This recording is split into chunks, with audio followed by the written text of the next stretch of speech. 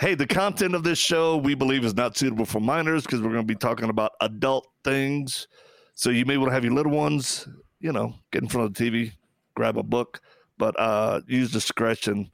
And we've given our little warning.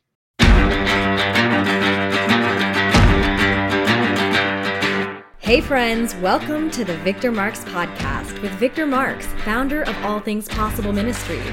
Welcome to the show where we bring you real conversations faced with life's hard truths, stories of redemption, and the latest from the front lines. Whether you're on the road, getting your day started, or finally settling in, we've got an exciting new episode planned for you. So let's dive into today's show.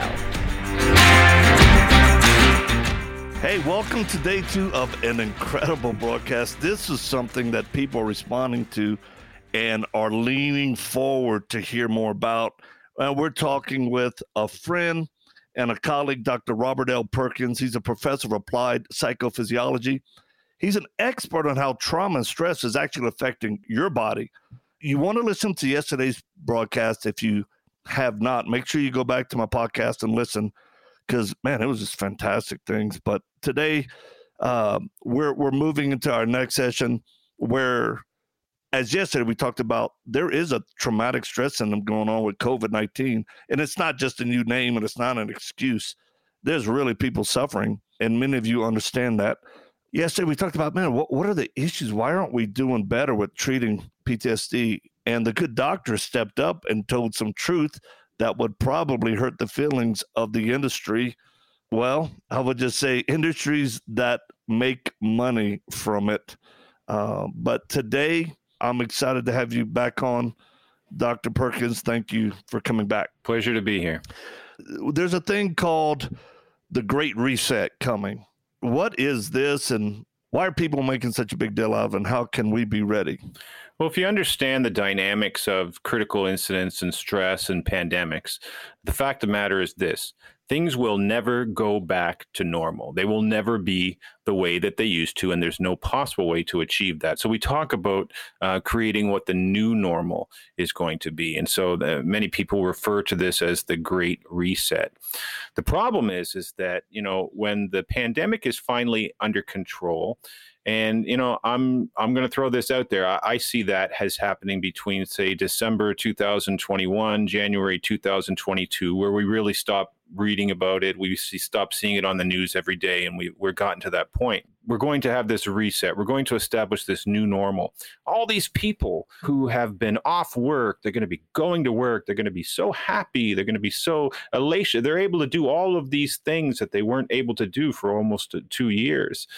And then about 2 weeks into that, all of the symptoms associated with being exposed to stress and trauma are going to start to manifest themselves. And we're talking about a global population. So when this pandemic is over, we will face an epidemic of mental health the world has never seen. And mark my words, 5 years from today, more people will have died as a result of suicide from the stress of COVID-19 than will have ever, whose lives were taken from the actual virus itself. That's heavy. We're in a situation where we need to begin to prepare on how we're going to deal with this at every level, within the home, within our business, within our places of worship, within our government. This is not just America.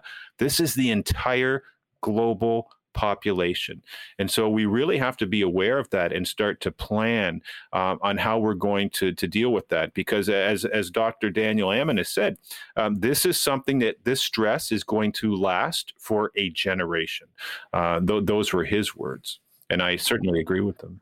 I mean, this is a heavy thing. People listening in the audience knows that one of our choice phrases around here is, hey, be prepared so you don't have to be paranoid. And that keeps the level of stress and fear and anxiety down. And what you're talking about is we do need to be prepared. It's not over once you can take the mask off. I mean, kids are going to be in that generation of, do you remember when we had to wear masks? Do you remember when, no one could go to school, for a year? And that's something that we all realize that hasn't happened in our generation, you and I. Never. Nursing homes, where such a large percentage of those supposed to be in their final years of care and peace and comfort die needlessly. And that's why people are calling for Governor Cuomo's resignation. And Janet Dean over at Fox, I mean, she's leading that effort because there were a lot of things done wrong. And even the things that were done right, people are still suffering. Not to mention this stimulus bill just passed by President Biden.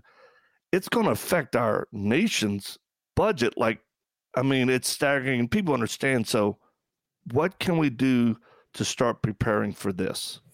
Well, the first step is awareness. Knowing that, everyone that's been exposed to the stress and the trauma, and I can't think of anyone in the entire planet that wasn't touched by the stress of COVID-19 in some way, being aware that that's going to affect us, be aware of sort of what those signals of distress may be as we either see them in ourselves or we see them in loved ones, we see them in our family or others, and start to look for the resources, practical resources that can be applied to mitigate both the psychological, the emotional, and the physiological effects that trauma is going to have on the human body. And leaders need to take steps. Business leaders need to take steps. Government leaders, the mental health profession, and places of faith. Every person who is a stakeholder in an individual's life has to take a leadership role because, we're not ready for this. So it's going to take everybody to step up to the plate and sort of get on the same page to help. Yeah, I remember a conversation you and I had recently where you came up with this idea that I absolutely loved, that every organization, business, school, house of worship, there needs to be one person appointed that could be, you have your CEO, your COO, but some type of health care person that is there for people because this is now the new norm. The chief mental health officer or the chief mental wellness officer. And this is an exciting program I'm launching with another colleague, Wendy Patrick, very well-known CNN, Fox media commentator, who's also the assistant DA in San Diego. No, we're launching this initiative because it's very important. We talk about companies. Well, we have a CFO to guard our company's money. Is it not prudent to have someone guarding the company's most valuable asset, which is the employees? And so this person is the sort of designated person, and it's a health and safety perspective, but it's psychological safety. And so what we're doing is we're establishing psychological safety practices in the same way that we would deploy traditional health and safety practices in the workplace. And, mental health issues, they cost $50 billion a year in lost productivity with companies. So this is a very win-win. You're going to save so much money. Every dollar that's invested into a program like this, you get $4 back, and you get that ROI because of reduced absenteeism, reduced sick time, reduced attrition, and increased productivity. But on top of that, you're caring about your employees because, our employees are pretty good. They'll tend to be very resilient. But you know what? After a year, people are running out of resilience. And so we need to look at ways that are going to top up to inject that energy in what's needed. But we're going to need to do it in the workplace. Or, this is dramatically going to affect the global business community as well. I absolutely love this concept that you're working on. And I know ATP wants to partner with you all to launch this because dealing with trauma, whether children or women or military, we get contacted a ton. First responders, active duty military, we need to be able to be part of the solution in a way where there is some type of chief mental health wellness officer at these businesses, churches, schools. So what is a person's background if they want to? I mean, there are people listening right now going, oh my gosh, I would love to do that. I have a passion to help people. Do they have to have a PhD? No, the professional designation of chief mental health officer was replicated just like a CFO. And basically, it's the completion of 6 courses that are set out designed to give that individual the basic skill set necessary to go into their business and to monitor the psychological safety. And very important, this is not a medical position. It's not a mental health position. This is aimed for managers, for senior executives that primarily its responsibility would be sort of either in under the HR umbrella or health and safety or training. And so they're the champion in their own organization that's going to undertake the monitoring, evaluation, and controlling of the psychological safety factors that exist in the workplace for their employees. I love it. Those of you listening, you're interested, we'll definitely give the website, but you can always just go to victormarks.com and contact us through our website. Say, I would like more information on that. I'm very interested in getting my company or church or, school district involved. We'll get you the information because this matters, and it matters right now. Doc, I want to turn the corner a little bit. I have a question because, there's a real challenge with what I would call male deviant behavior. How do you kind of define male deviant behavior, and what are some of the causes of it?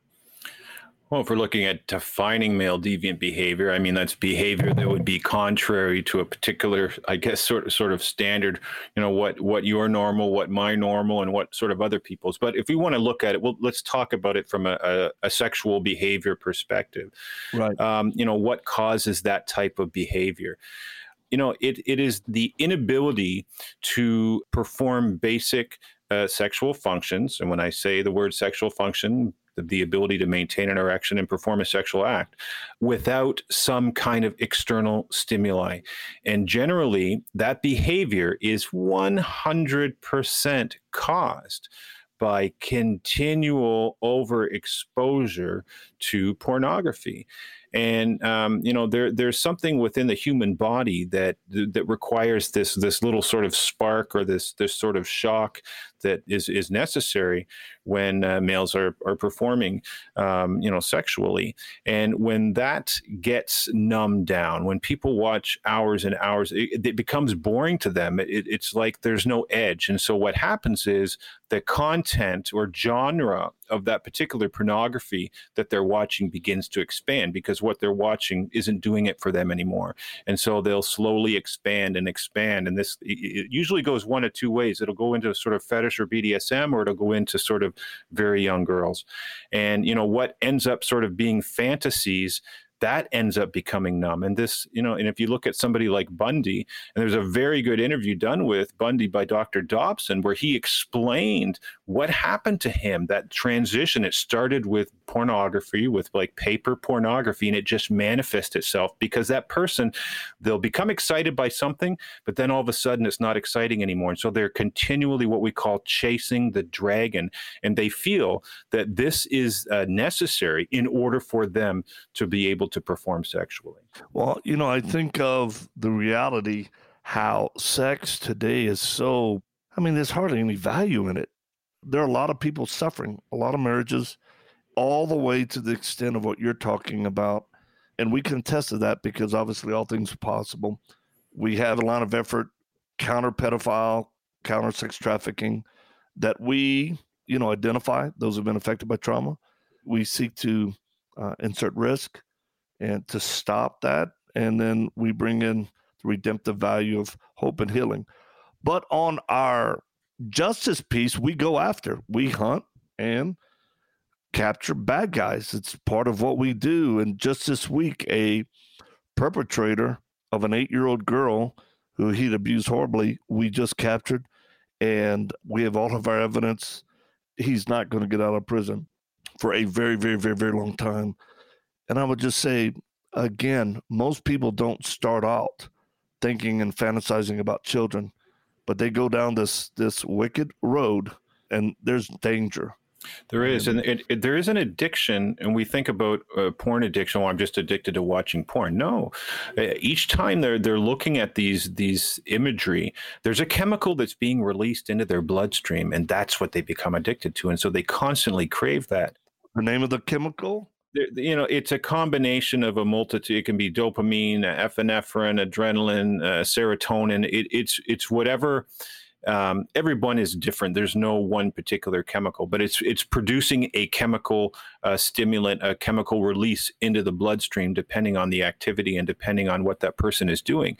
And so what happens is they become addicted to that feeling of that release. And when they're continually looking at the same sort of visualizations, and it's not doing it for them anymore, they still crave that. And so that's why they start to go outside of the window of what people would consider to be the traditional pornography. And that pornography, it leads into, okay, well, now I'm not going to rape a woman, but I'm going to think about raping a woman. And that and it goes on and it goes on and it goes on. It is a pathological progression of how a person gets to sort of committing that act at the end. There's a lot of things that pornography brings. But what you're talking about, it actually can turn into an addiction based on a physiological response, that happens in your body, and your brain starts to crave it. That's what we're trying to give people, and it does progress. You're like, well, I'm never going to get all weirded out. But you can't. It's like somebody drinking who says, I'll never become an alcoholic. How many alcoholics have said, that'll never affect me? And they got bit by it. It's a double-edged sword too, because not only is it an addiction, but again, when a male is in a position where he needs to perform sexually, he can't do it without it. And the wrestler, if you remember Jake the Snake, he did an interview once where he described exactly what happened to him and his lifestyle and sort of having one girl and two girls and three and all of these things. And he's like, at the end of the day, you can't go back to normal. You just can't. And so what happens? And so that's what happens. It becomes a vicious cycle where, it's not, there are two issues that have to be addressed. Number one, there's the physiological issue. And number two, there's that psychological, psychosocial issue. And if both of them aren't addressed at the same time, you're just relying on your willpower, and willpower when it comes to addiction is not a very good tool. Right. So the people listening right now, the wife going, oh my gosh, that's my husband. He needs help. Or the guy that's going, okay, that's me. I don't want it to get worse. And I'm not up to, 7 women coming at me at one time. Is this reversible? Is there hope? Where do they go? Because we're not going to be able to answer this. They need professional help. Help. So it's an issue that's everywhere.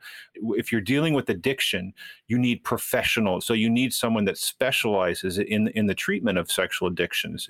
You're dealing with a physical addiction of a chemical that's being released because of a behavior that you're doing. So you need to break that cycle. So those of you listening right now, gosh, y'all are leaning forward into this going, all right, we need help. Where do we go? Well, I'm going to direct you to go to our website, victormarks.com, and look under resources. We have a resource page. We will have 2 or 3 options of where you can click to get professional help that we trust and recommend. And then those of you who maybe just want to get educated on it more, because this is like you're going, wow, education is power and truth matters. Doctor, where can they go? Because I'd like them to be in touch with y'all regarding that. What website can they go to? They can go to a website that deals specifically with the sexological issues that we were talking about. And that's www.mrn.solutions. And there you'll find some very sort of educational articles and science pertaining to what's causing many of these problems. And I would certainly encourage wives, go browbeating your husband and, trying to find out, and you're praying, you're exhausted. Maybe just get a little bit of education on this to go, my goodness, addictions are debilitating. And we have an adult son who's now sober 8 months. And I can't tell you how long we prayed for him, encouraged him, exhorted him, just all these things, just like, come on, get it right. And yet, when he went into professional treatment and went under, the AA program, he got sober. Imagine that. So pornography is called a new drug, and it is an addiction, and we want to help our listeners get help for it. And condemning people and putting them down isn't help. There's a better way. Hey, Doc, one more question, then we have to close. This will be a short one, but an important one. What can we do as a society and culture to guard our youth from the perils of mental health right now? There's so many teen suicides going on. It's heartbreaking. Education, again, in levels of awareness of how the body responds to stress and trauma. The pressure on tweens and teenagers with social pressure, with social media, and how that sort of cyber bullying. I can't even grasp what that would be like when a person is feeling overwhelmed, when they feel succumbed, or they just reaching out and asking for help and understanding it's okay not to be okay. We hear that word all the time, but it is. Anybody who's a stakeholder, and that's government, that's faith groups, that's parents, everybody, schools, education. We all need to be on the same page in providing resources. Because remember, children that are going through this COVID time too, never been through this before, tremendous amount of stress. So, education, level of awareness, understanding what the resources are, and then as a culture and society, holding people accountable and setting some standards that what is acceptable, what's not acceptable, and what the penalties are. I mean, in the United States, there have been some incidents of social bullying on social media that have resulted in suicide, where people are being held criminally responsible. Yeah. And I think that's excellent. I agree with you, and that is a great response. I would say, hey, on the personal level, one-to-one, you're a person that sees somebody stressed, a teenager struggling, just simply ask them a question, knowing that you care, by saying, hey, you feeling overwhelmed? What's going on? Or, man, I can imagine the stress that's just pushing you down. Just be personal, one-to-one. Get people talking. That matters. And plus, everything the good doctor just said. So we are wanting to provide solutions and protect our country's greatest resource, which is our children and grandchildren. Dr. Perkins, I was very humbled when your institution awarded me with an honorary PhD. Can you tell me why y'all did that? Tell my audience. If you look at sort of the true origins of a honoris causa, a PhD, honoris causa means for the sake of honor. And what we were saying to you is that your films, Triggered and Triggered 2, are so valuable, are, I would say, two of the best films talking about stress and trauma that I have ever seen in my entire academic career, that we have incorporated both of those films into the curriculum of the trauma intervention skill sets that we teach people in critical incident stress debriefing. But the great news is that those videos, they have happy endings.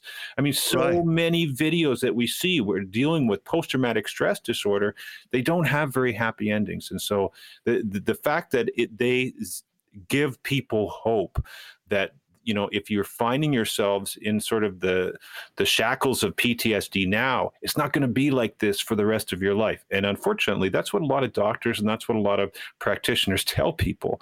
This is going to be the way it is, and that's not a very great life to live.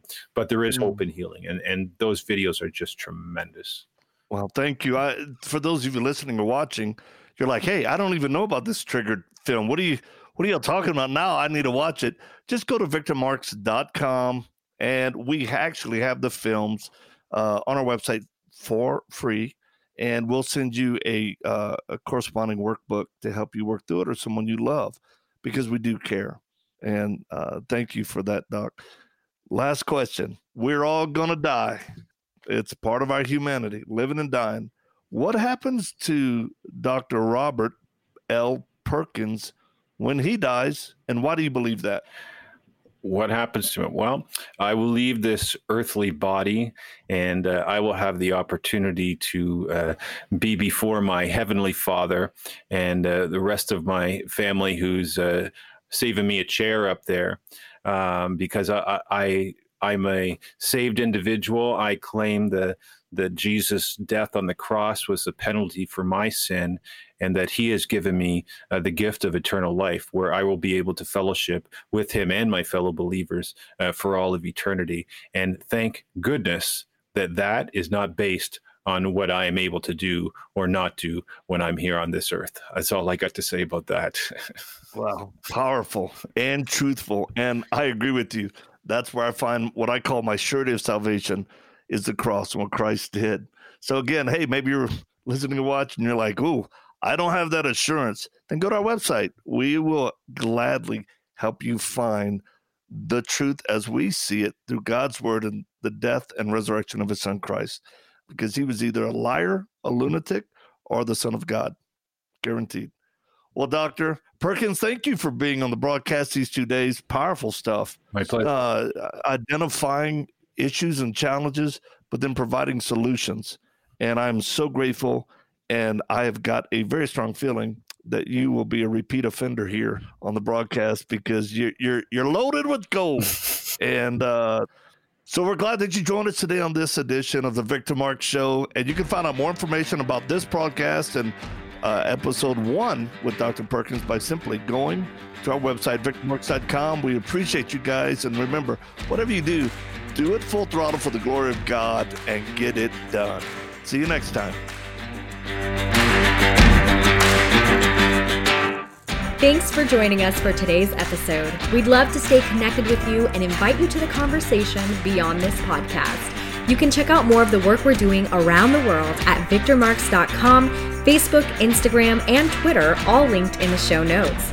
Be sure to drop us a comment in the review section if today's show has impacted you in any way, or if there's anything you'd like to hear more of. We're always encouraged to hear from you. Thanks for spending your time with us. Until next time.